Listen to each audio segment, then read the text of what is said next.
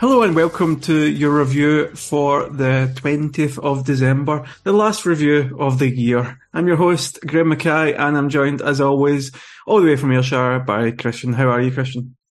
Oh, well, Graham. Yes, the last one of the year. I think we put a solid run together, just the two of us, after your early season shenanigans. Misadventures.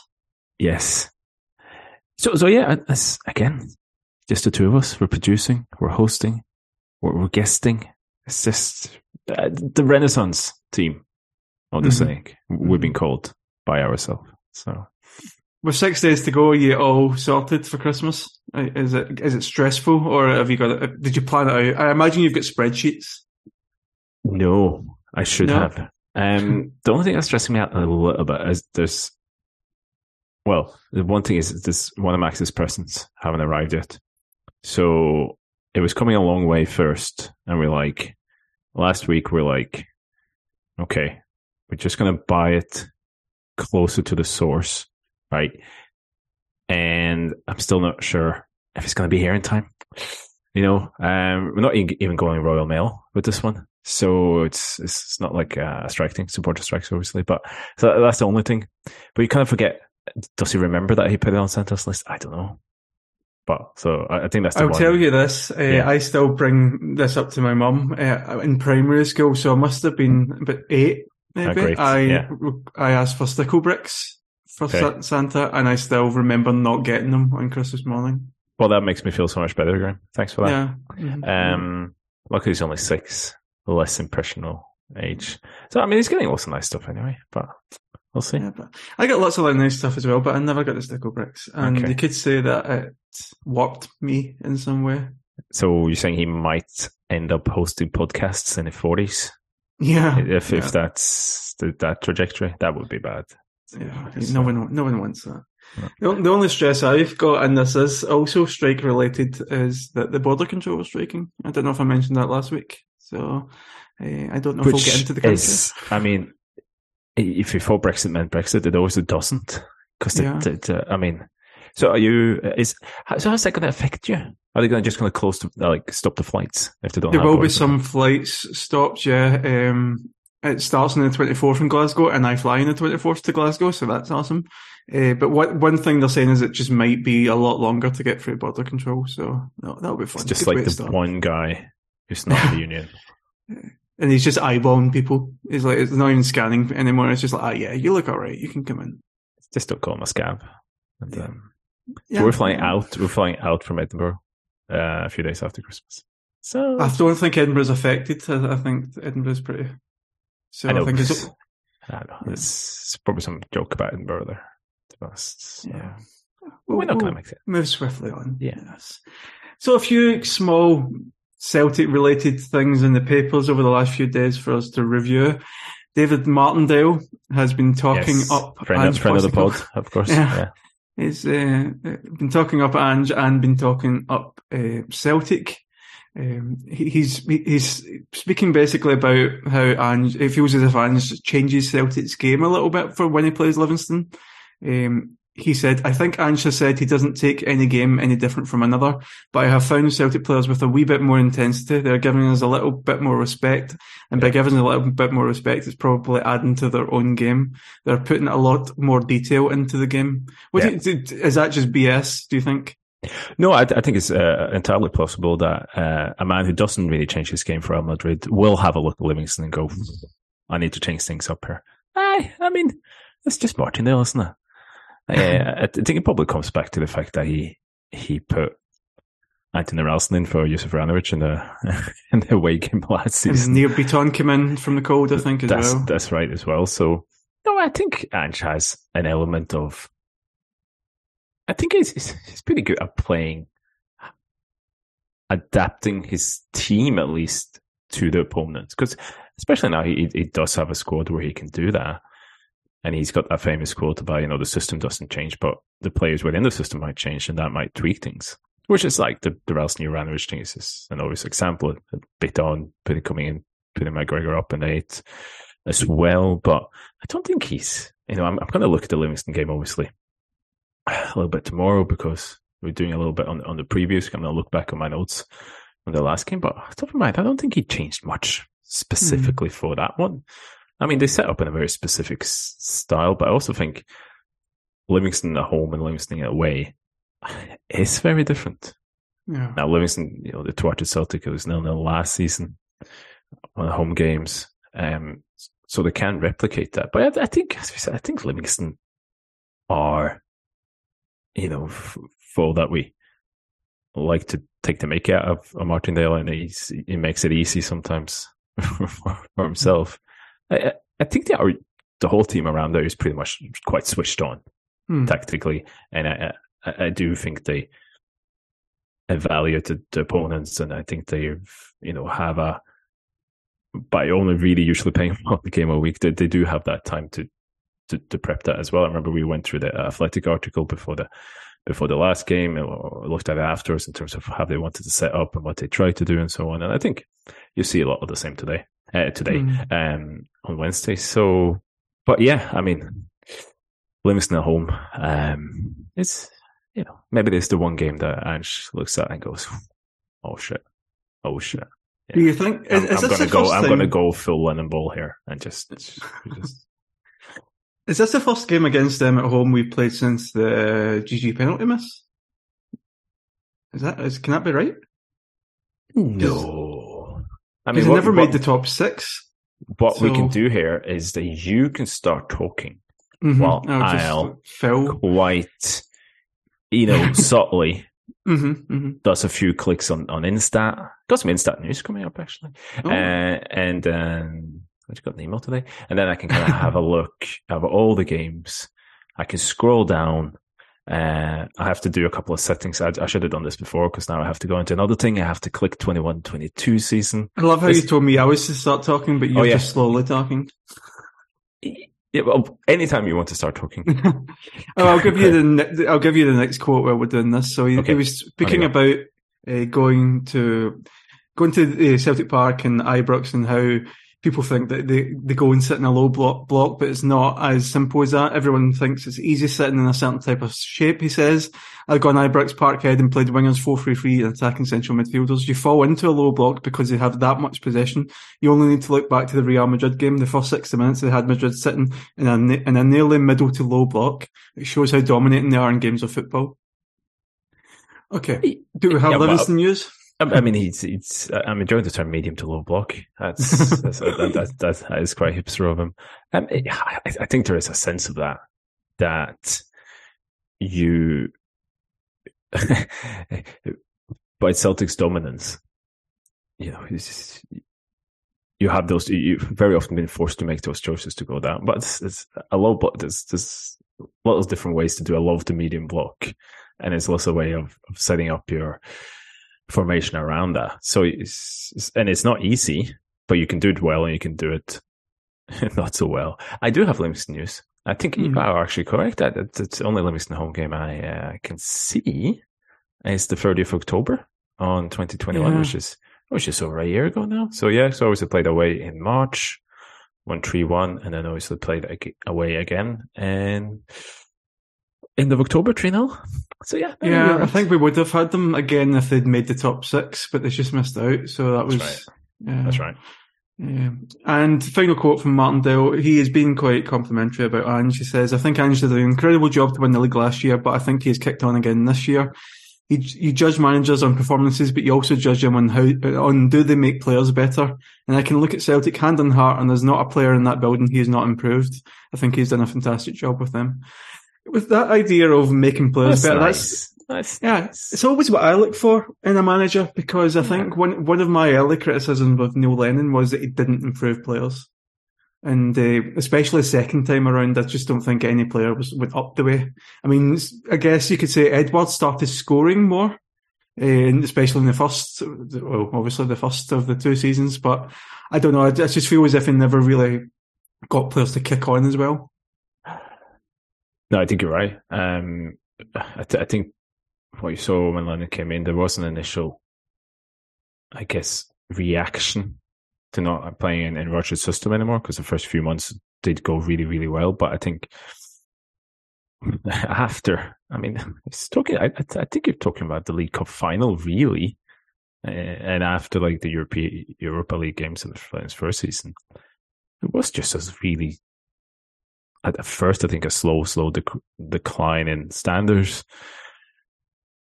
And I think it shows, people say, Ange, coaches improve players. And I believe that. I think that's the thing, that individually you can get better.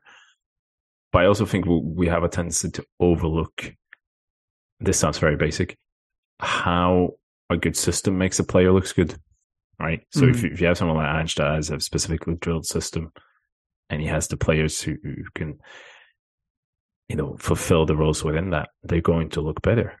Yeah, I mean, you can look at Greg Taylor.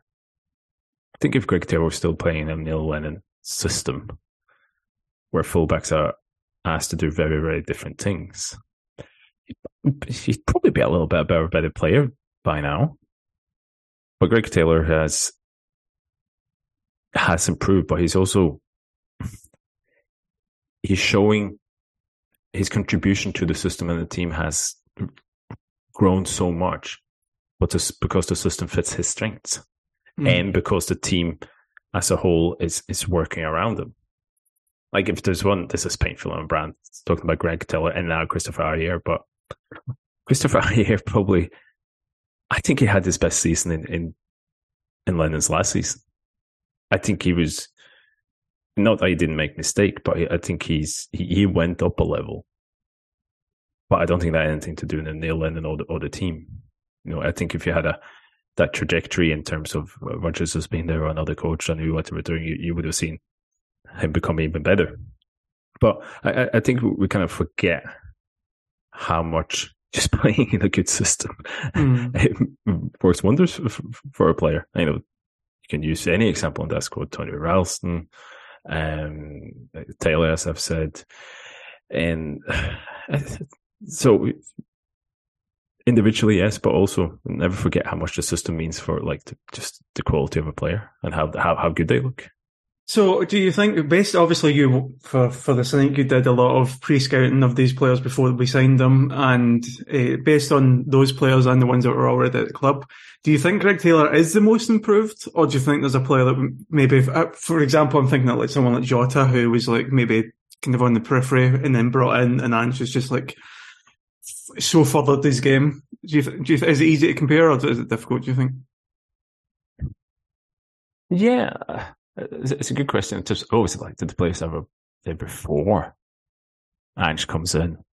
I think a lot of people guess, we'll look at Tony Ralston. I think it's Greg Taylor overall. In terms of players that have gotten better, I think it's always been players who've had an inherent quality. And Jota is one, Hatate is another one, in how he was really good, how much he's absolutely kicked on.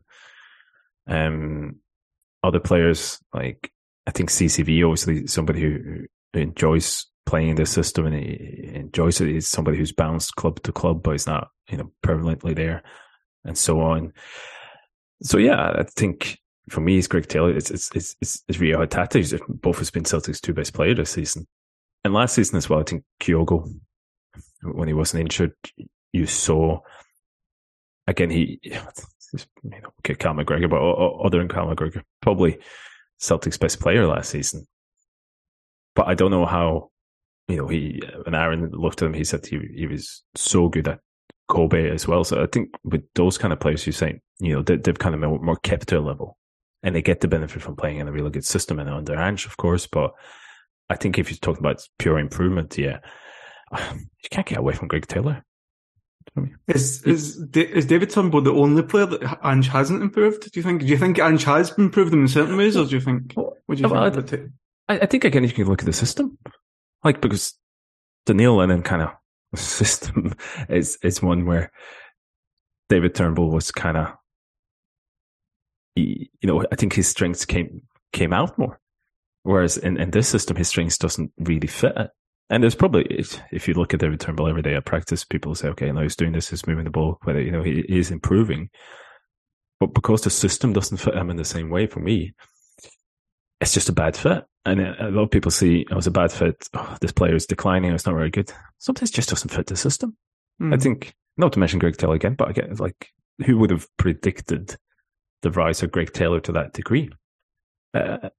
You wouldn't, but here comes along the perfect system that crystallizes and enhances all his strengths. I think then you also see in Greg Taylor a player who obviously have that desire to learn, desire to get better, and who thrives on that, like on, from a confidence and leadership and mentality point of view as well, that once those, the system clicked into place, he can grow exponentially as a human being, as a person, I guess. So I think the opposite is probably kind of true for David Turnbull. One player. Well, actually, before we move on to Stephen Welsh, I wanted to just ask where you're talking there about David Turnbull with his valuation, because I think of David Turnbull, I think of Stuart Armstrong, and they're not similar players at all, but I remember being really surprised by the amount of money we got for Stuart Armstrong. Do you think Celtic could get anywhere near that for someone like David Turnbull, based on like his age, his profile, the type of player he is? Do you think we could get, 8 million for Armstrong? I think we got. Is that possible? Do you think? I'd love to be proven wrong, but I just don't think so. I just think Stuart Armstrong is, quote unquote, a lot more of a modern footballer. He's a lot more. He has the strength that you need, especially on off the ball things, in terms of his pressing, his intensity, just his running, how much he can run, the movement he has. And when it comes to like, they both have really good shooting foot and kind of delicate, I guess, foot in times. But if you look at, for example, if you put in Celtic terms in that number 8 role, Stuart Armstrong just fulfills so much more. And I think that's why a team like Southampton will look at him and go, actually, he fits really well into our style. And he's something, I think Ryan Christie is the same. He's got those qualities to a much larger degree than David Turnbull. David Turnbull is probably, just as skillful on the ball if he has good time and the sensitivity in his foot, but he doesn't have the other things that Ryan Christie and Stuart Armstrong has. So yeah, you can get lucky, but I think those kind of, what Ryan Christie and Stuart Armstrong has, what David Turnbull do not have, counts for so much more right now in the stage we are in modern football, and what is really emphasis, what teams are looking for, especially like in the Premier League and some of the other top leagues. Yeah. So another player, not another player, a player that's been linked away with from Celtic is Stephen Welsh, and news in the papers essentially saying that we are more likely to let him go now that Europe is not a consideration. He is apparently being tracked by clubs in England, Italy and France, and there was a kind of wild rumour last night that Porto were after him, which seemed really bizarre. You spoke today in a group chat about how you didn't see 4 million as being completely ridiculous for Stephen Welsh because of the fact that, despite the fact he doesn't suit our style of play, he's still got strengths that may be appealing to another club. Is 4 million about the price that you'd be expecting for Stephen Welsh, based on his profile and the fact that he's had so many games, 1.90 m, good strong centre back? I mean, what do you expect? You make it sound like our group chat is some sort of like Twitter Spaces thing, where we come on and pontificate. When is that? I'm really just like on my lunch break. I think so I don't know if actually can come out. So that was in the context of we're trying to talk about Juranovic and what's people's expectations of how much money Celtic could get for Juranovic, and what's like your minimum amount you think you can label as a good deal. And I think it was Welsh. I'm sure you won't mind me calling his name out. Keith. Hi, Keith. Keith was saying, well, if we can get 4 million for Welsh, it's like, well, what can we get for Juranovic? But which is like, I think that's because you maybe talk about 6-7 million for Juranovic in terms of some rumors and so on, and you kind of go, well, surely this one guy's, in the World Cup semi-final, he plays an amazing game against Brazil in the World Cup quarterfinals. The other guy is 5th choice at Celtic. Surely there should be like a million of pounds between them. But you do look at Stephen Welsh and I said, like, he's still on 22. he's got up almost 50 senior appearances for a big club. I think he's got a couple in the Champions League, Europa League. He's somebody who's, when he gets a run of games, is on the cusp of the Scottish national team. And again, it comes back to, it's not a great fit for this, what I probably need for a centre-back at Celtic, because it's so position heavy. But I think the thing with Stephen Welsh this season, I think he's been okay this season.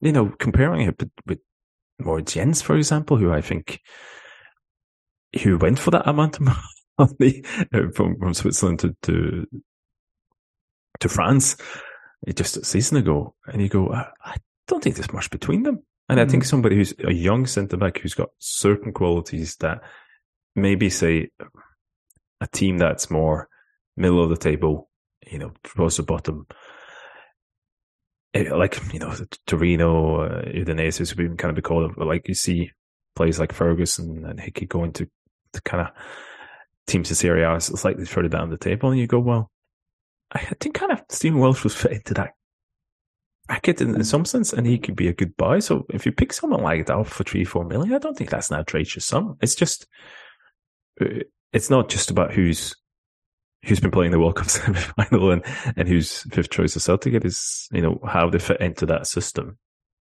And you got somebody at 22 who could develop, and he's got a lot of playing time. Right? Like, the always example is Jack Henry, isn't it? Who goes, he's probably much worse rated than Stephen Welsh when he went to Belgium. He has a great season, and then he kicks on, and so and he's in Serie A now. Yeah, I don't think £4 million is an outrageous sum for Stephen Welsh. So, Juranovic, there's a lot of talk on Twitter. I'm seeing people saying start the bidding at 30 million. I think the kind of, and from our group chat, and I don't like talking about the group chat all the time because it's kind of, yeah, you do. You mention a group chat every time, so you do like every chance I get. I think the consensus from a lot of people was 14 million minimum. He's 28, and you've kind of looked at, you kind of took a historical look at right backs being sold later on in their 20s, and there's not really that many over a certain amount of money. I mean, I think unless it's like a panic buy going to the Premiership, then there seems to be quite a ceiling when it comes to right backs, especially ones in the late 20s. Talk us through that. Yeah, first of all, he's 27. Well, he'll be 28 when the next season starts. I know. So, but yeah, no, I think just purely being a right back, I think right back is probably one of those positions where you can, first of all, expect the least amount of money, you know, in one way. You know, I think a left back is sometimes a really good left back is more valued sometimes. But if you look at, just because there's less left footers, basically. Yeah, I think so. But if you look at how many right backs has kind of gone for, say, over 15 million for the last few years, you know, so you had, you know, Castagna, who was 24 when he went to Leicester for about 18 million. Tomiyasu, you know, the Japanese right back, was 22 when he went for about 60 million to Arsenal. You mentioned Kieran Trippier. He's 29 when he went for about 19 million to Spain. Then he came back for 13 million, 31 now to Newcastle. And you got others like Ricardo Pereira, or you know, players who were like just on the cusp of 25, going for about 20 million, but they were going mostly to English Premiership, Premier League clubs. They were coming from big leagues, you know, from Spain, from Italy, and so on. So I think if you're going to get 50 million and upwards for what in the summer will be a 28-year-old right back, I mean, there's not many that fits into that. And there's not many that do that, having played 18 months in Celtic and then a year in Poland before that, right? And I think obviously things like getting into Croatian national team, playing in the Champions League, Croatia doing so well, that's all good things for Juranovic. One follows the other. One, clubs that is interested in him, and two, then what that means for a value in terms of the fees. But as I said before, like, clubs are getting smarter, and they do know that if you buy somebody who's in the summer going to be 28 and he's a right back, and the speed and mobility is a large part of his game. Right backs don't last at that level for that long. So you do come with a kind of a right back tax. The Scottish Premiership is probably a tax you can add on to that as well. So I think if you get 15 million for Juranovic, that's a really good deal for me, considering you bought him for a 1.5 million 18 months ago. So, so I'm saying, and I also don't think 10 million is a terrible deal for Juranovic, because the other thing that comes in here as well is Celtics had to learn their lesson in terms of, do they try and squeeze 2, 3, 4 million out of a buying club for a player that's kind of feel, okay, I need to kind of move on now. And no matter how long their contract is or so what, you have to then, because Juranovic doesn't have a huge window here. He's the age he is. He's just coming off a World Cup. This is probably one of his last chances to make a move to a really big league and a good club in those leagues. So he will want to go. But outside the Premier League specifically, even 2-3 years ago, I think there's less money to spend on right backs, especially at 20, somebody's going to be 28. So, okay, see if you get a Leicester or like a West Ham really interested and they control 50 million at it for a right back that might not even be the starter. Yeah, you can get lucky and you can get those clubs interested and say, okay, let's move. But I honestly don't think 10 million would be people maybe turn their nose up on that. But, historically, how much you're going for before and those kind of other factors involved. And if it lets you get in 12 million now and then invest that straight away in another player, maybe in another position that strengthens the team. It's some of those decisions you just have to make sometimes. So I think I'd be astonished if you get more than 50 million. I'd be delighted, but I think that you need to get really, really lucky now. I think the comparison with Castagna is quite interesting, because you're talking about, someone that was international for Belgium, so quite a similar level in nation to Croatia. Yeah. About 3 years younger. 3 years younger and coming from Serie A, and they were only 18 million. So I think I think we're going to have to be a bit more realistic with what we expect for, in particular, Juranovic. And it's probably because we've seen the fees for players like Ajer, Edouard, KT. But the caveat to that is you've got a left-footed, a left back, younger, Ajer, a ball-playing centre-back, which is what everyone's after as well, and younger. And Edouard was basically an interesting forward and younger as well. So, yeah, it's apples and oranges in a way. Yeah, and it's kind of the same discussion you have with Gigi as well. Like, people have been turning their nose up at 5 million for Gigi, but honestly, see if you got 15 million for two 28-year-olds you bought 18 months ago, that cost you what, 4 or 5 million together? I mean, that's just really clever business, and and in one way, it's only clever business if you then go and reinvest it properly. But that's the leap of faith you just have to. You hope the club is able to do now. It's that agility that Andrew's spoken about. I think get them in 5 million, get them out 15 million, get 18 months out of them. You know what I mean? It's what we're going to have to do. Wheel and deal, Harry Redknapp style. Yes. So my final kind of story from this is related to Scottish football, not so much Celtic, but I asked you about this Keanu Bacchus, St Mirren player, and he has been at the World Cup with Australia. He now seems to have a whole host of clubs after him, including AK Athens and Ghent. He's a 24-year-old midfielder. This seems on paper exactly the type of player that we should be looking at least running our eye over, because Young knows the league now. We don't need to worry about that. Knows the city. I mean, Paisley is adjacent to Glasgow, but he knows the city. And he knows the manager. Well, I don't know if he knows him, but they're Australian. They're Australian. Yeah, you know each All other. the same. So, what do you know about Bacchus, and what do you think about him, his suitability for Celtic?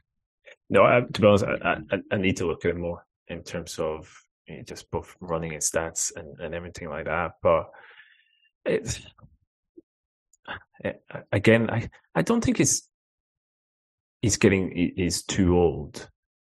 But you have been talking about someone who's, the other kind of player that we talked about last week, Aissa Lodi, Tunisia, he's kind of plays in Ferencváros, also midfielder, played in the World Cup, about the same age as Keener here as well, and you kind of go, no, I'm not saying because he plays for St. Mirren, you shouldn't consider that, because you need to consider that as well. But it seems kind of too convenient for me in terms of that. This is a guy who's just been playing the A-League the whole time. He's come to into St. Mirren. So before I kind of dive into him, like actually watching him properly, and I think I remember from the game earlier in the season, something pretty good in performance. I thought it was all right, but I think I actually double check his play. I think he played. I'm pretty sure I remember his name from the notes there, but I have to double check that. But I don't know, Graham. To me, it just seems a bit, I don't get a good feeling. I'm just going on the vibes here. I'm not going on the stats and anything, but no, it's not for me just now. I mean, there's another Australian player that used to play for St. Mirren called Aaron Moy, and that has worked out swimmingly. So that's true. That is true. I mean, we can have a look at it. If it intensifies in terms of rumors and stuff, we'll have a good look at him in terms of next time. But we'll see. We'll see. We'll see. So, Aberdeen, can you keep their knickers clean? That's how the song used to go. I did not know that. We did the reaction. I did the reaction on Saturday. That was fun. We spoke about kind of. I think there was some disappointment on the call about how we played. I actually thought we played well, and it's just it was the putting the ball in the back of the net that we were having the problem with, especially with a team that were set up in such a special way.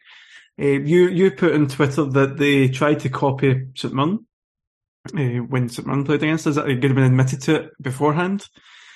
Talk us through this Aberdeen game. What did Aberdeen try to do, and how did Celtic combat it? Yeah, so we spoke on the preview as well, that having watched them against Rangers, against Hibs, I think what you saw in those two games, even though it was the same formation, pretty much three centre-backs, roughly the wing-backs, three midfielders, two strikers, same formation in terms of the numbers against Rangers and Hibs, against Celtic, but I don't think you can play in two more different ways in comparable to them. Against Rangers, as you said, Aberdeen were pressing so high. Behind that, again, the centre-backs were coming out so wide and they were pushing their wing-backs up, so they're almost like nominal wingers. And there was so much space within that team. But what Goodwin said, I saw this on Friday night. I actually saw an interview with him with Sky saying, we've been watching the St. Mirren game, and there's a few things we're going to take from that. Not only did he take that, but he went, pure St. Mirren in terms of essentially what St. Mirren did. And we talked about this on the podcast, but they had a very clear plan. So they had the three centre-backs that would stay in the middle, stay narrow. They had the two wing-backs that would fall down on the wingers, Celtic's wingers, so essentially have a back five. And then they had a midfield three that would pretty much stay in a line, stay really close to each other, and basically, almost go one-on-one in terms of Celtic's midfield three. But the space between the midfield three and the defensive five It's obviously quite, talking about St Mirren, they were close, but they weren't like on top of each other. And against St Mirren, also, you had the two strikers on top who would be kind of the first line of defense. And that would allow you, and the point of all this is obviously you fall down, you could kind of collapse and sit in a block. But the key here for me is that midfield tree. If they're able to do the work, horizontally back and forth, stay close together, that should kind of crowd out the sides. If Celtic goes try to do some nice rotations on the sides, because you got the wing back, you got the right centre back, for example, and then you got two of the central midfielders right over to crowd that out. Who goes into the middle? So then you got the three centre backs in one line, and then the three central midfielders because they moved over. It just compressed the space, and St Mirren did that really well. But Aberdeen just took it to the next level, right? And I've sent you a couple of the screenshots, and you can take a screenshot for almost any part of this game. Well, first of all, you can see that Goodwin I didn't have a great game at Ibrox, but I had partly thought maybe he's going to try and do something similar. Maybe he's going to try and attack Celtic here, but he did completely opposite. And you saw the same thing. The wing backs went all the way, and they sat on the wingers. They had to close the midfield tree, was always really close. And essentially you had three centre-backs sitting on Kyogo. And the space between that back five and the midfield tree was so compressed. There was just a few meters apart. So St Mirren probably sat that block slightly higher. I don't think I've seen a team sit that low than Aberdeen. But the really weird thing was, because you had the two strikers, and St Mirren's two strikers, they did some work. They did try and push up on the centre backs. Mivovsky and Duke here, absolutely no intention of pressing at all. Duke fell down a little bit at times, but you can essentially walk through them, both of them. They was just standing in the middle, waiting for a counter. It was more like an 8-0-2 rather than a 3-5-2 submission. I don't have really seen anything like it. So another screenshot in the second half because what happened a lot in the second half, not to jump, but Jota and Abada came into the penalty box a lot more as well. So there's periods, there's one screenshot here where it's Celtic's 8 most attacking outfield players, so excluding the two centre-backs, and Aberdeen's 8, essentially, most defensive players, excluding the strikers. They're all in the same area, and the area is from about 30 yards out to about the penalty spot. And then sideways, it's about just outside the 6-yard box, horizontally. And you got 16 outfield players within this tiny, tiny space. So, what kind of this? So I'm almost flabbergasted that Aberdeen went that low, and the forwards were that passive, and they collapsed so much in terms of leaving absolutely no space between the midfield and the back line. And so some of the stats popping up from that are quite incredible. So in terms of passes, Celtic had 903 passes. That's the third highest under Ange, but it's the most passes Celtic have had in an away game under Ange Postecoglou. Away against Aberdeen, and some of the teams they've met, the two games with the most passes at home, St Johnstone in April, 1,006 passes, and then actually the 0-0 against Livingston in October 21, 946. But then in terms of shots, 30 shots. Again, that's the third highest shot total under Ange. Again, it's the highest, most amount of shots taken by a Celtic team away in an away game under Ange. And then Celtic spent 26 seconds per every possession they had. That is the second highest in an away game under Ange. St Mirren away in December 21, the 0-0 is the other one. So, and some St Mirren fans, when I kind of said this on Twitter, was not happy with me. So that's another fan base I've pissed off. They weren't happy with what? They weren't happy with being compared to Aberdeen being compared to them, because they said, we were more attacking, we did it better. And I was like, well, in a way, they got a point, especially for the front two. I can give you 100 screenshots, but the front through Aberdeen, at least, St Mirren actually, they actually created a defensive line. So they had 3 defensive lines. Aberdeen just had 2. Like there was, I could have strolled through the front through, but if you look at some of the stats comparing the Aberdeen game to the St Mirren game,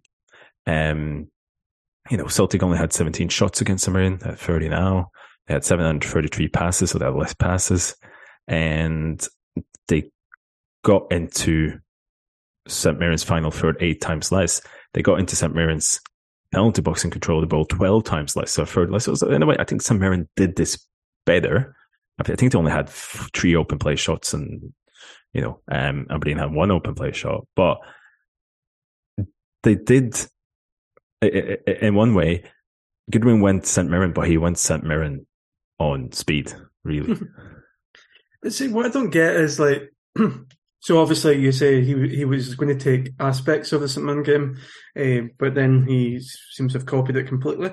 But one of the things you mentioned at the start of your notes is that the way they played against Hibs and Rangers was that the front 3 were like basically on top of the opposite. They were pressing really high. So why, if we know that these 2 players can do that, they can press, did they just give them a message not to press the Celtic defence? Why take like 95% of the model and then just leave that last 5% out? I mean, having said this, the game at Ibrox was horrific. Mm-hmm. Because there's not only the front 2 that was pressing high, it was the attacking midfielder as well. Clarkson came up and he was part of a front 3 that was pressing. I say pressing, standing high. Right? It was so. I often do that. There was, was this Aberdeen? Is it stand free? The Aberdeen players? Is that them? Is that the anyway? Anyway, so there was because they were pressing so high, there was so much space between the attacking line and the midfield line, and because it was the centre backs, Aberdeen centre backs, that was tasked with going out on the Rangers wingers. You had lots of space. Those 3 centre backs were so far apart. Whereas in this game, you couldn't swing a cat between them, right? Mm. And why would you swing a cat? That's just cool. But also, so it's completely opposite. So they didn't do that formation or tactic against Rangers really well. They did it against Hibs as well. And also they win 4-1 at home, but it's the elements of that. So I was discussing before this game, it was kind of like, surely he's not going to go like he did at Ibrox, because I was at the preview, like happy days if you do, because I think Celtic would absolutely crush them. But you do have that kind of question that if you want to beat Celtic, playing like Aberdeen did against Rangers, it's probably not the worst thing you can do, right? It's what Dundee United tried to do, and they got rolled over. So Aberdeen tried to do it against Rangers and got rolled over, but there's elements of there where if you do that in 10 games, maybe you win 2 of them.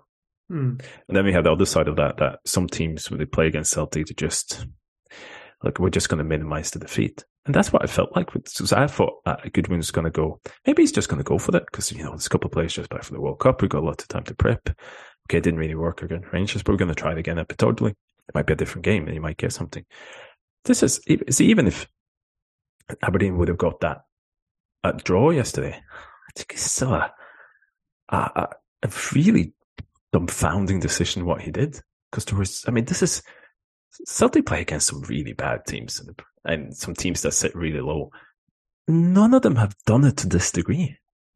Like, the only team that maybe comes close is Goodwin's own team in St Mirren at that point. And you kind of go, so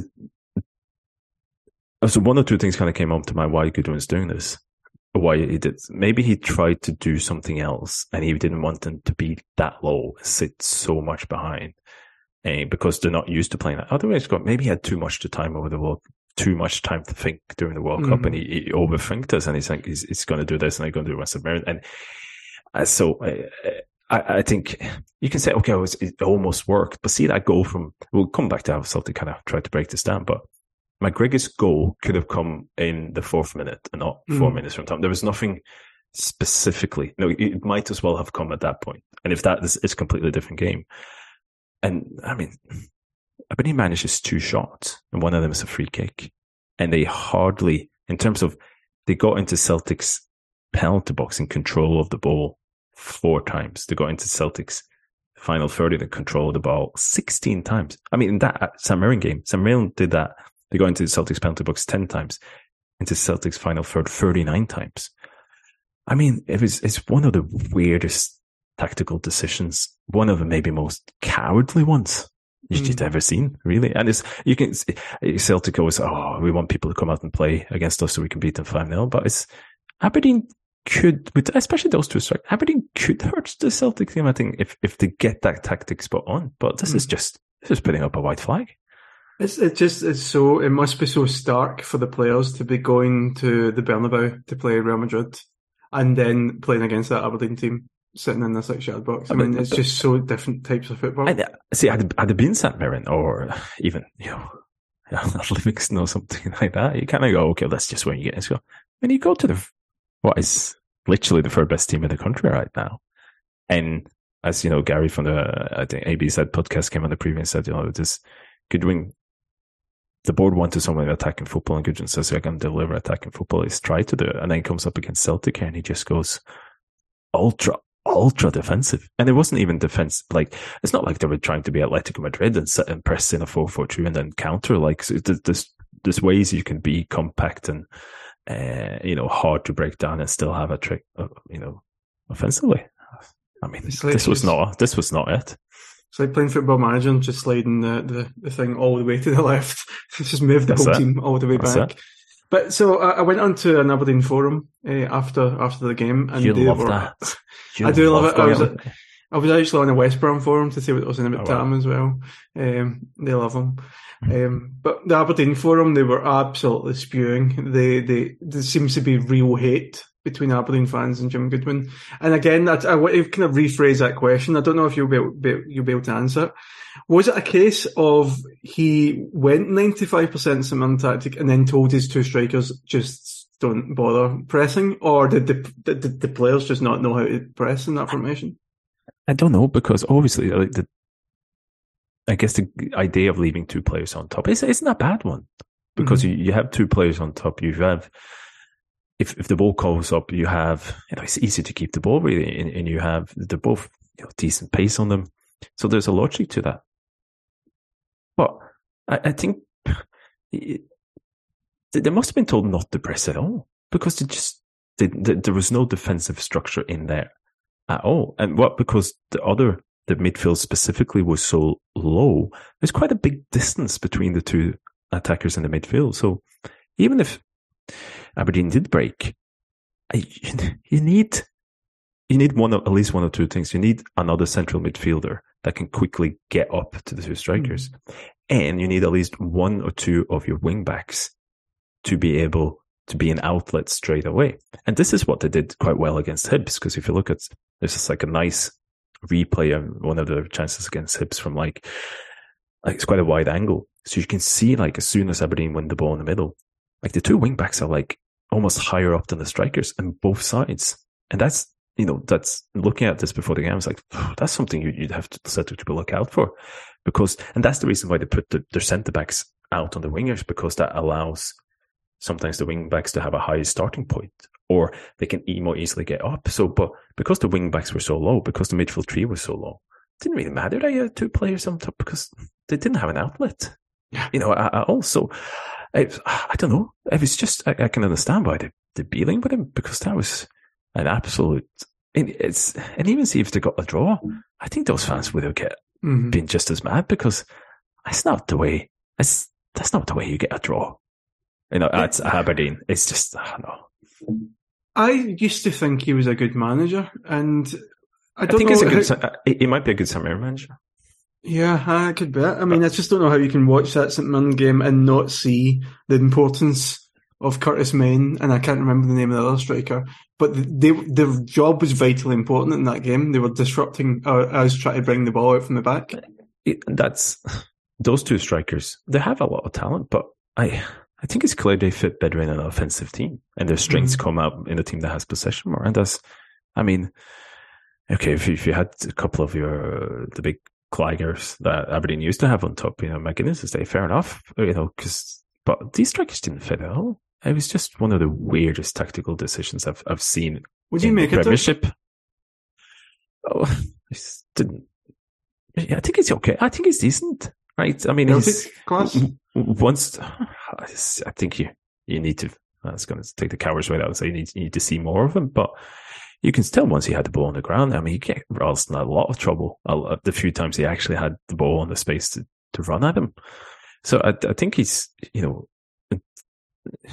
Gary from that pod talked about the recruitment and they're going out and doing things differently. And you go, yeah, I think that's, picking up somebody from Porto B, like, he's obviously talented, a Macedonian player from the Hungarian league, great. Because these guys are obviously talented, but it's almost on that weird parallel with Hibs. Hibs, I think, has had interesting recruitment processes and targets as well. But look at it, managed to go in higher. Like Lee Johnson and Goodwin.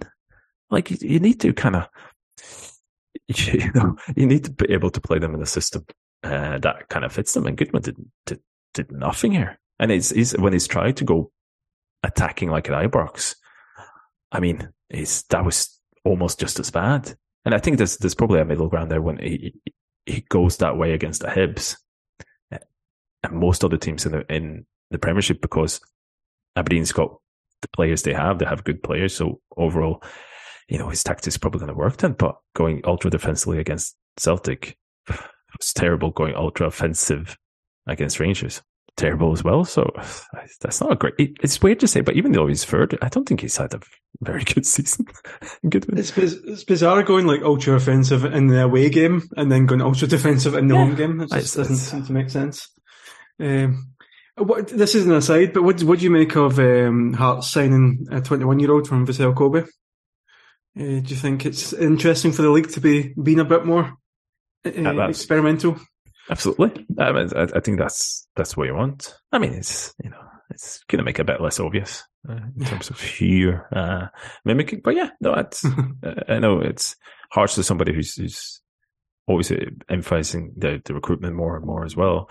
I think it needs to come a point where you need having alignment with the coaches. Maybe Robin Nielsen is that. Maybe he's able to do that. But I think both at Hibs and Aberdeen so far, you're doing interesting things recruitment-wise. I think Dundee United tried to do that as well.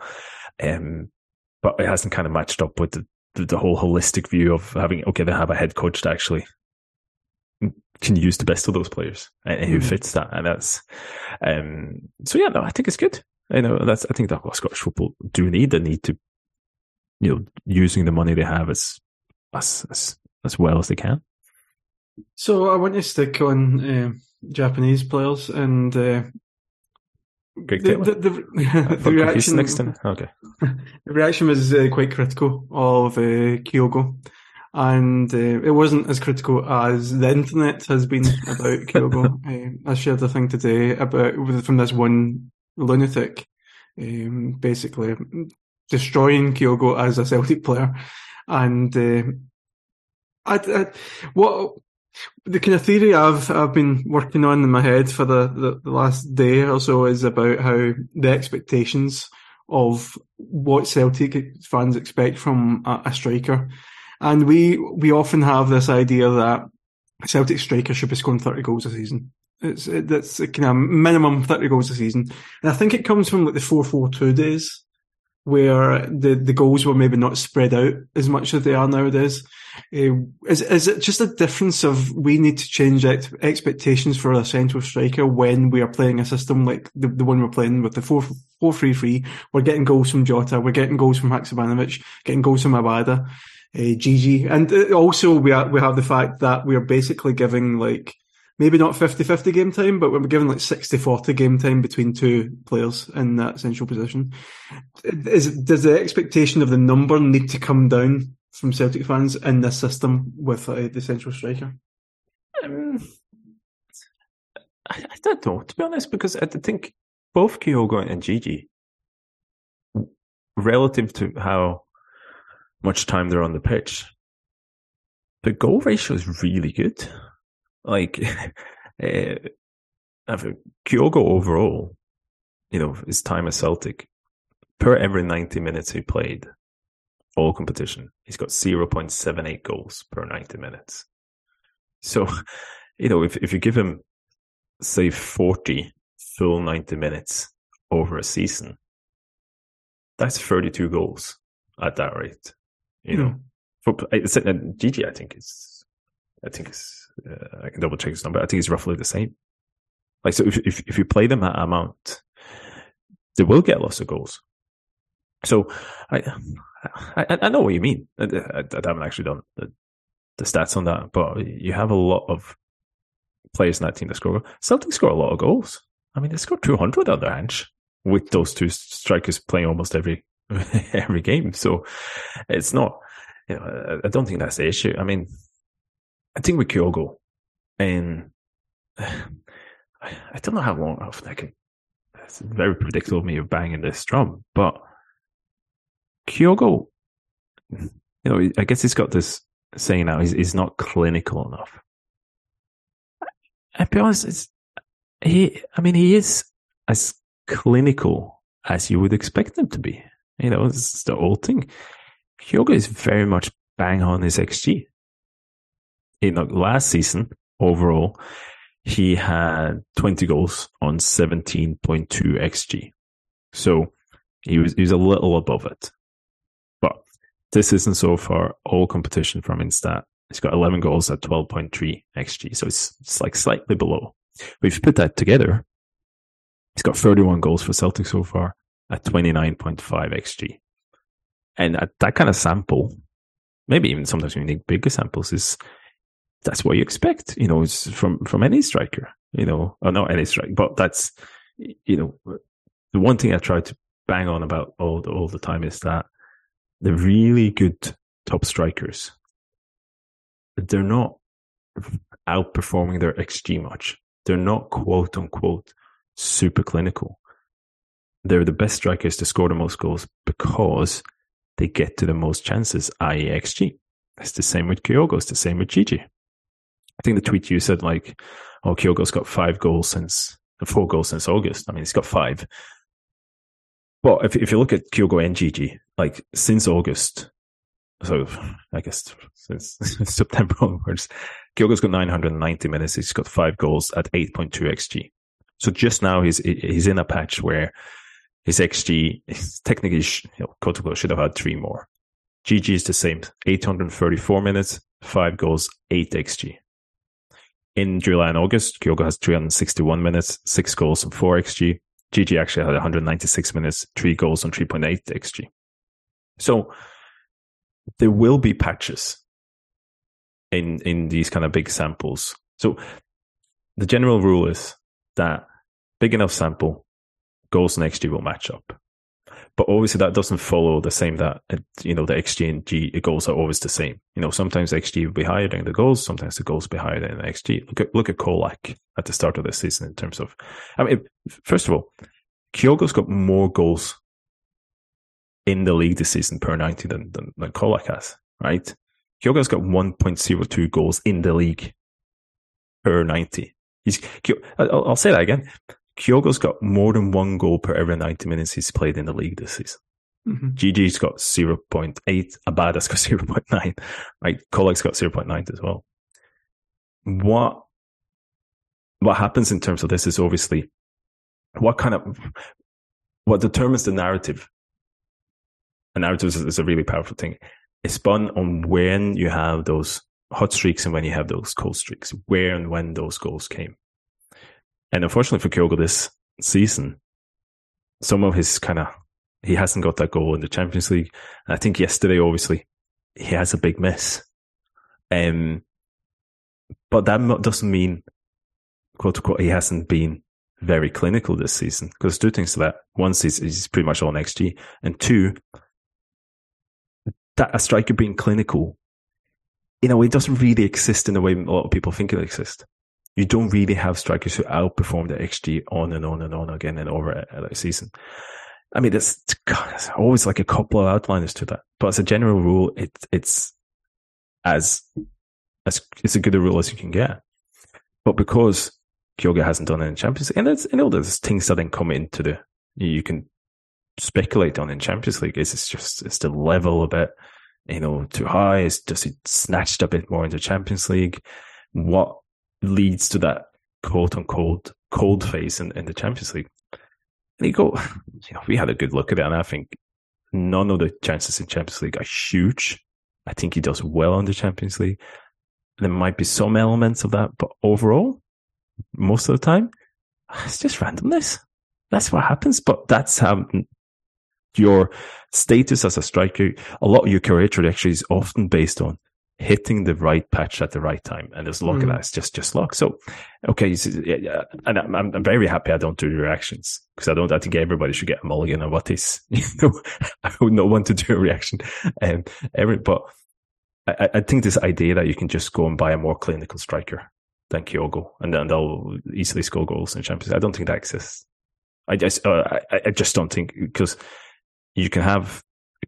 there isn't as such a thing as a super clinical striker that's super clinical all the time. So, because if what makes a good striker good, they get to lots of XG, and they make their team actually win, and the team perform, and the team score goals as well. I'm thinking of players like Lewandowski who consistently outperform XG, and so this is going to sound like a bit of a stupid question. Consistently that's a big word. And it's to do with XG and people's perception of the chance. So we know that a penalty kick is 0.75. Yeah, about. So you can have a footballer can have a chance from 12 yards with no one in front of him apart from the goalkeeper, and it's still not expected to be a goal.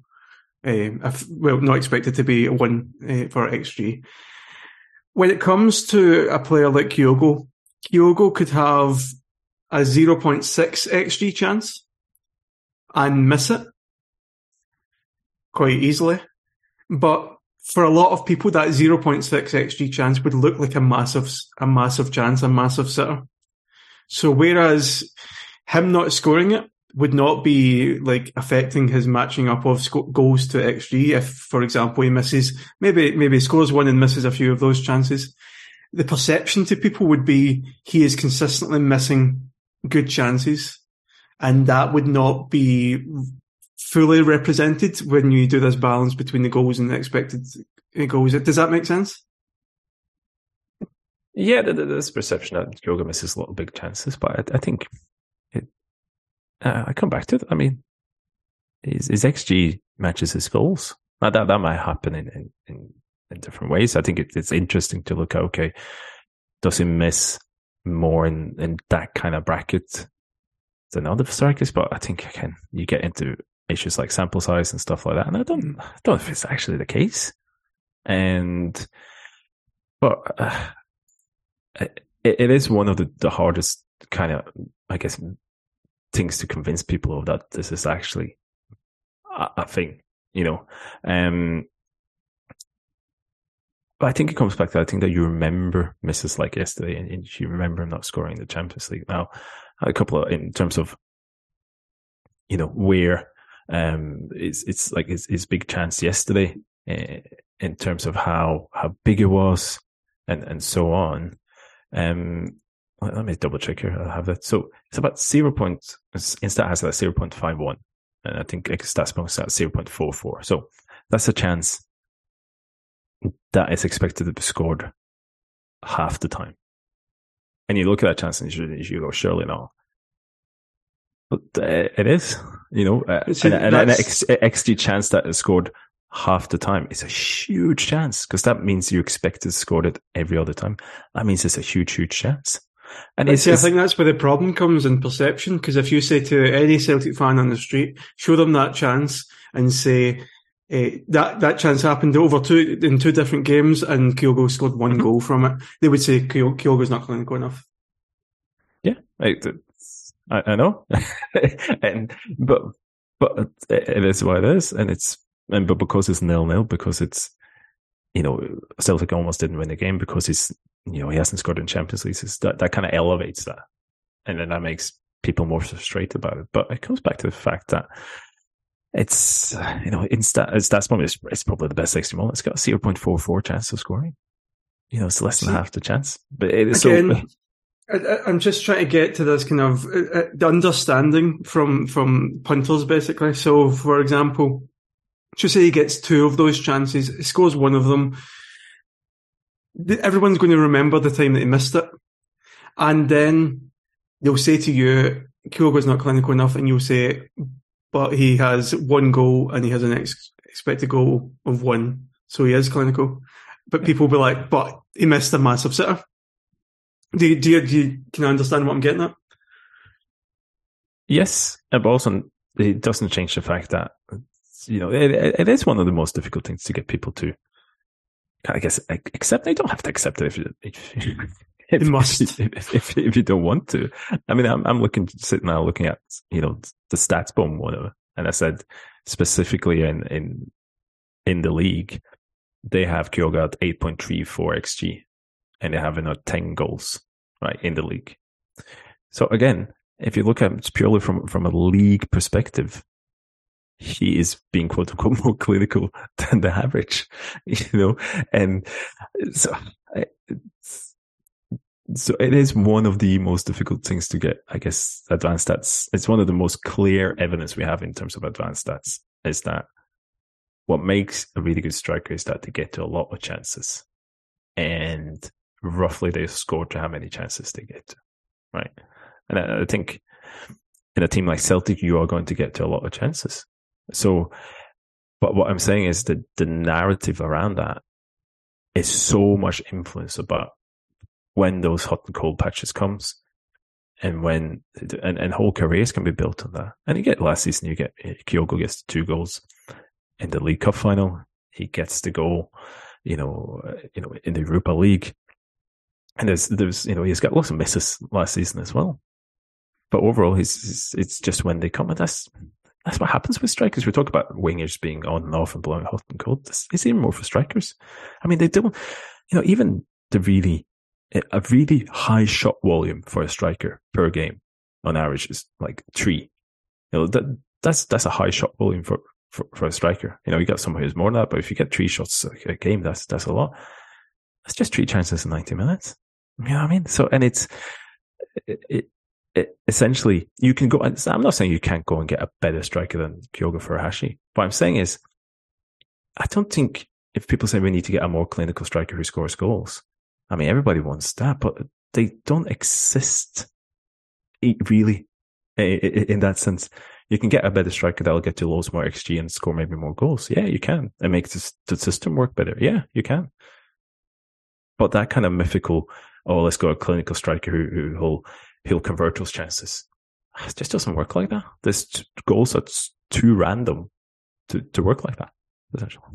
I think it's the reality versus the perception. Like, the reality is that goal gets scored 44% of the time. The perception is that goal gets scored 95% of the time. I think that's where that's probably where people really struggle with the stats in football, because it just doesn't feel right to them. They're making judgments based on their feelings. That makes me sound like a robot, but yeah, and again, I guess after games, during games, I think that's fine. But this is like, if there's one thing we know from advanced stats, it is that XG and goals will pretty much always align, and the best strikers has the most XG. They don't score loads of more goals than their XG. It just doesn't happen. So we've got 20 minutes left. I don't know where you want to touch on before we move on to a quick chat about the World Cup. What do you want me to sum up the rest of all my notes in 5 minutes? Okay, I think this was a couple of times. We talked about Celtic's performance. I think Celtic's performance is good. I think, stats wise is one thing, 3 XG, hardly concede any. What they tried to do, I think the Samarin game is a good comparison. I think you got a better midfield, first of all. Like, that's a good midfield you have there compared to the Samarin one. But what Celtic were effective at is that because the wing backs were sitting so low, and because the centre backs were all around Kyogo, that's another thing with Kyogo yesterday. I thought he was pretty involved in the game, but he also had about 3 centre backs on him the whole time. What Celtic did well is that they moved their fullbacks in centrally to create like a 3 versus 4 overload a lot of the time. So be it Ralston or more often Greg Taylor would come in and you'd have Aberdeen's midfield three sitting in front of their centre backs. Maybe pretty much one against McGregor, Hatate, and O'Reilly. He just moved Greg Taylor in. He was in so much space, so many other times. I've shown you a couple of clips. I sent you a video.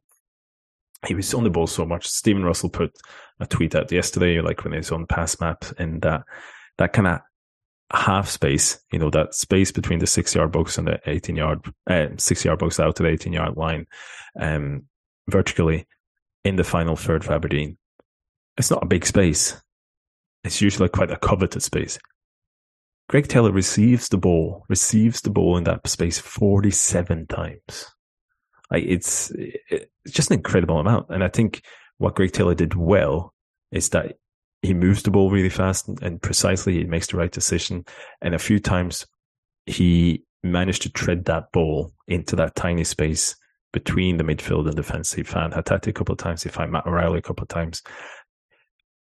But the space is so compressed that like a slightly bad touch when that comes in, Aberdeen just got to play really close to us. I think that happens a couple of times with Matt O'Reilly as well. But I think Celtic, they kept going, right? Another point we had was that, those overloads, they're treading balls between the lines, they're trying to do it. They have 55 passes into the penalty box. And you feel, it's going to be a lot of crosses there. And there was quite a lot of crosses yesterday, but I sent you the pass map in terms of where Celtic got the ball into the penalty box. And there's quite a few crosses from the right-hand side, but on the left, there's not much at all. It is from that Greg Taylor half space. It is from slightly further up centrally. On the right-hand side, we won with McGregor and Hatate. So they tried to work the ball into the box from every conceivable angle. I thought they did well. And I think even if that's a draw, there's a bit more of an inquisition today. But I don't think it alters the performance. I think with the ways Aberdeen set up, with how defensive they are, there's only so much you can do. I think Celtic tried to do pretty much what they could, and I think overall they did really well. There's a few things I can kind of pick up on that I think they could have done better. I think the XG per shot, 0.10, which is the lowest in the league this season. The second lowest was actually in the previous game against Ross County. So obviously there was a lot of shots from distance. I think this is the 7th lowest XG per shot in the league on the ranch so far. And I think Callum McGregor is a good example of that in terms of there was not all long shots are created equal, right? So you have to take into consideration when I say a long shot, I say, outside the box. Take into consideration that the distance, the angle, the pressure that's on you in terms of, is the players around, is the players close to you, and what kind of pass options you have. So I thought Callum McGregor's shot for the goal is perfect. It's like a really nice angle, a bit on the side. He's not pressured. We'll get back to why. And I think his other shots, another shot from outside the box in the first half, again, he makes the right choice at that point. But he's got one attempt in the first half, one attempt in the second half, where it's just a poor decision to take a shot there. Callum McGregor's got a tendency to do that. I think there was other players yesterday. O'Reilly does it. Anthony Ralston tried from his left foot outside the box. So that's the reason why you get a low XG per shot, I think. Other things, I think, again, Aberdeen it wasn't often the Aberdeen team was high up on the pitch. There's a couple of times when Celtic had to go all the way back to Joe Hart, and he had a little bit of pressure. And what annoyed me then was Joe Hart went long when he didn't really have to. He panicked a bit and it went long. That's like, mate, there's like 3-4 chances in that game where Aberdeen players are spread all across the pitch. At that point, you need to play a short ball to your centre back, even though he's under a little bit of pressure, and then get the ball up again. So I think it's a couple of times like that. I'm really rattling through this. I want to get to Callum McGregor's stat. Callum McGregor's passes 183 passes attempted. He completed 172. He completed, I put on Twitter, I think 38 more open play passes than Aberdeen. But I tried to figure out what player is taking the most passes in any game. And I found a Guardian article from 2019, but in terms of the Champions League, in the top 5 leagues since 2006, 2007 up to 2019. We make the list. Julian Weigl, Borussia Dortmund, completed 199 passes in a Bundesliga game in 2016. Jorginho had 192 for Napoli once. Xavi had 178 for Barcelona versus Celtic in the Champions League. And Busquets had 173 for Barcelona as well. McGregor, that's just based on that, completed 5th highest compared to everybody on that all-time list. I mean, he's attempted 183, which I think is like the 3rd highest. It's like, since going back to the start of 2016-17 season, we have the stats on the Instat. Conor McGregor's most passes before this game was 129 versus Reykjavik in August 2020. He had 183. That's 54 passes more, 30% more. So it's an insane amount. And it just tells you about how low and compact Aberdeen was. Deep breath, Graham. The last thing I want to say, it's on brand, but Greg Taylor. Go and look at Greg Taylor's run before the goal, because he makes that run into the half space between the wing-back and the centre-back. He pulls at least 2 Aberdeen players away, and that gives James Forrest comes in. Cal McGregor has that space. He has a few yards. They got a good angle right on the edge of the box to fire that in. Comes from Greg Taylor's run. 10 minutes before, he does the exact same thing. The exact same run, creates the exact same space. James Forrest comes in. It doesn't end up in a shotgun, but that's what you get. We don't stop. He makes that run at the 77th minute. Doesn't happen. He makes the run again, 86th minute. Creates the opening, creates the shot. There you go. I mean, what a boy. Player of the year.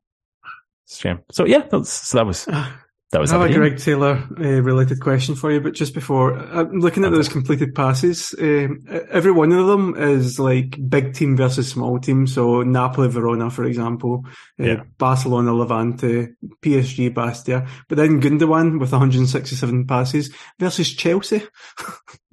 So he was just basically waltzing about the pitch with his slippers on against Chelsea. I like to see it. You love that.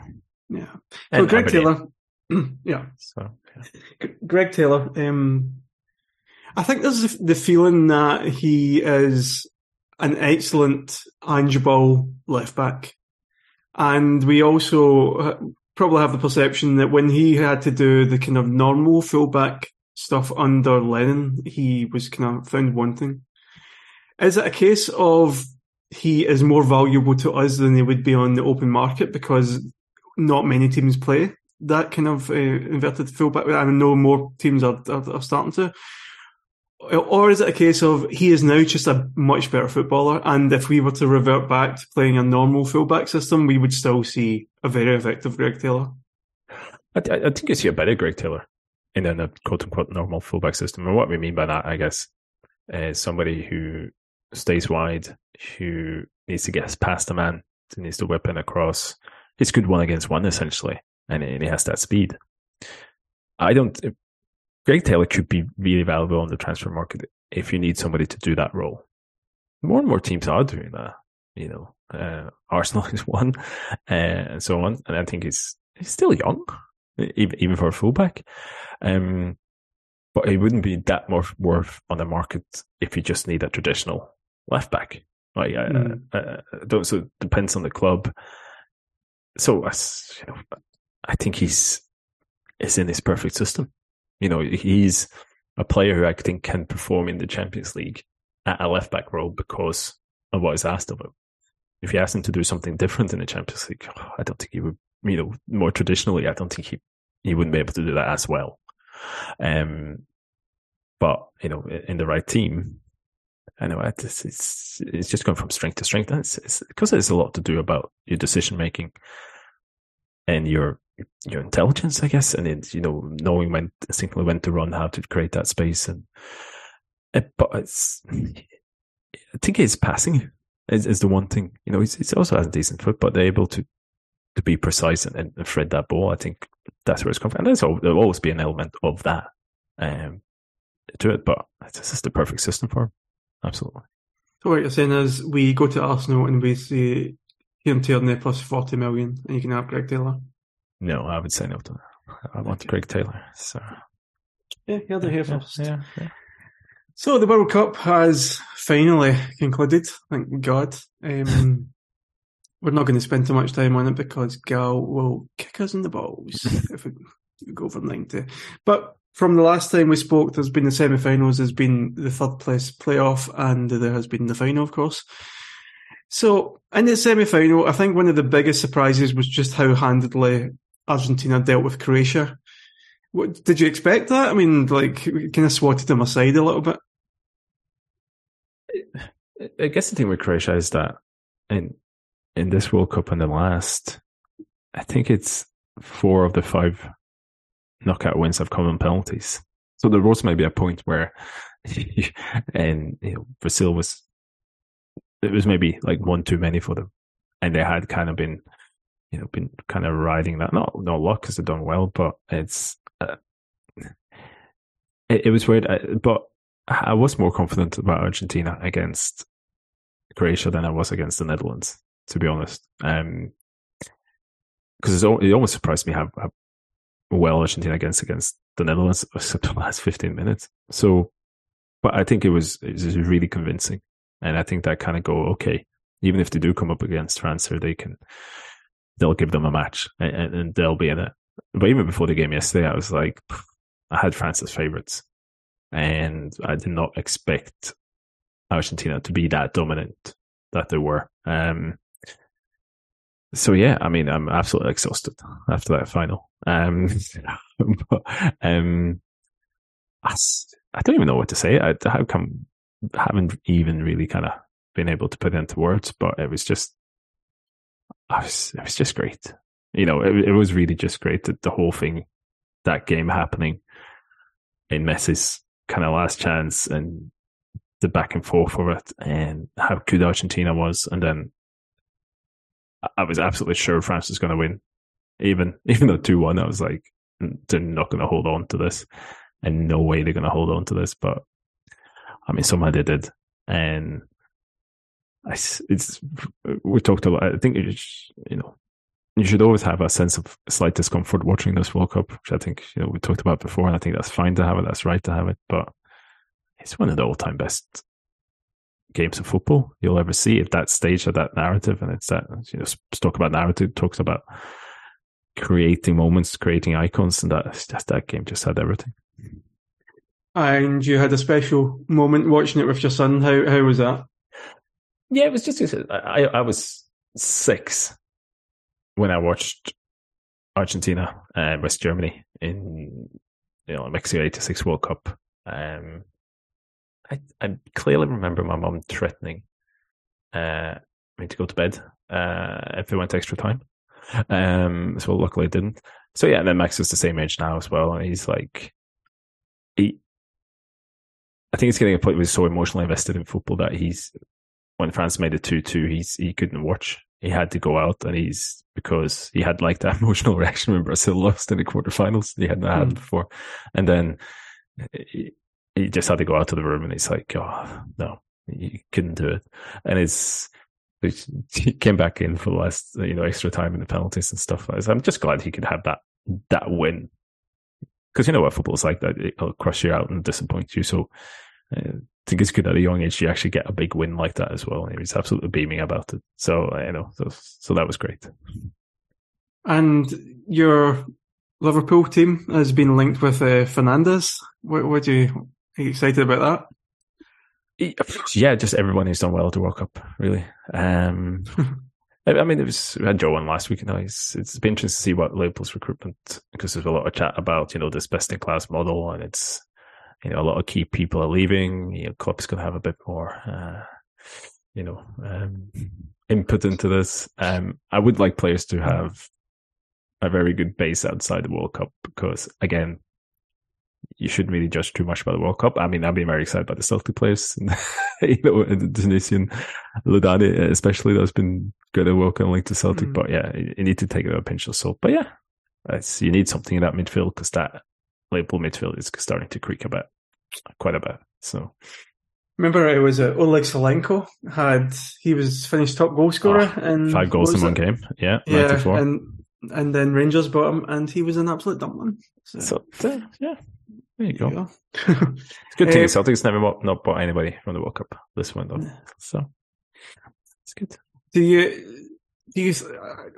I kind of get the impression that the whole off the field stuff was, once people started to get excited about the games, it just got totally put in the back burner. And I was a bit disappointed there just wasn't any real protest from players or any like t-shirts, undershirts or anything like that. I mean, it just felt to me as if in the end the whole protest became a bit of a token at the beginning that was not really kind of thought about afterwards.